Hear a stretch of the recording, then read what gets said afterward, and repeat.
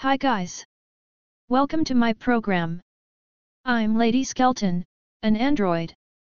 I'm going to tell you what's on the Kanasabari blog and then I'm going to introduce you to a song by the rock band Kanasabari, so enjoy listening to it all the way through.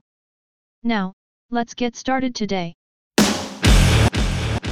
Yesterday, at the very end of the day, I realized my mistake, threw up blood in despair, wept in front of the heavens, wriggled around in the depths of disappointment, and slept soundly for about 8 hours, wrapped up in a soft futon. Voice distribution server.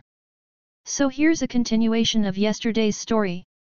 Yesterday, I found out that if you want to stream podcasts via SoundCloud, you need a dedicated account for it. So, I created a new account on purpose. It's called Kanasabari. https://soundcloud.com/kxnxb_radio. It's called Kanasabari Radio. If you register the URL of the account's RSS feed, you'll be able to receive podcasts of the music you've uploaded to the site. So, I can create both Japanese and English podcasts, but if I upload both to the same account, they both seem to go out on their own. We didn't want to mix them up, so we decided to keep the English podcast and the Japanese podcast separate, and started with the English one.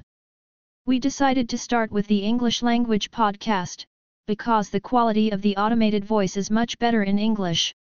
It's not enough just to get people to read the blog, but the whole point of the podcast is to get people to listen to the music and know that Kanasabari exists. That's why we've decided to do this podcast.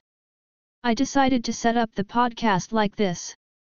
In the radio program Kanasabari Radio, the DJ, a fictional android Lady Skeleton, talks about the contents of the Kanasabari blog, the English translation of this note, and plays a Kanasabari song at the end. https://soundcloud.com/kxnxb_radio/200728a.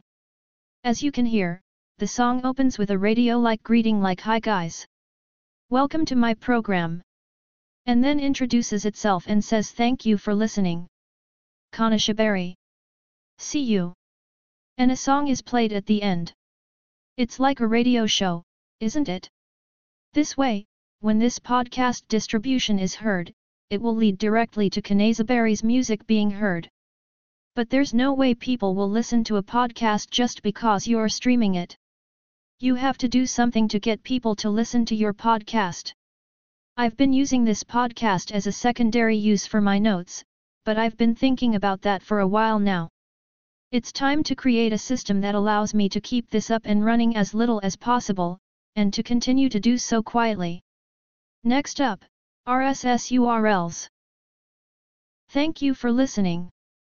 So let's listen to the last song by Kanasabari. See you.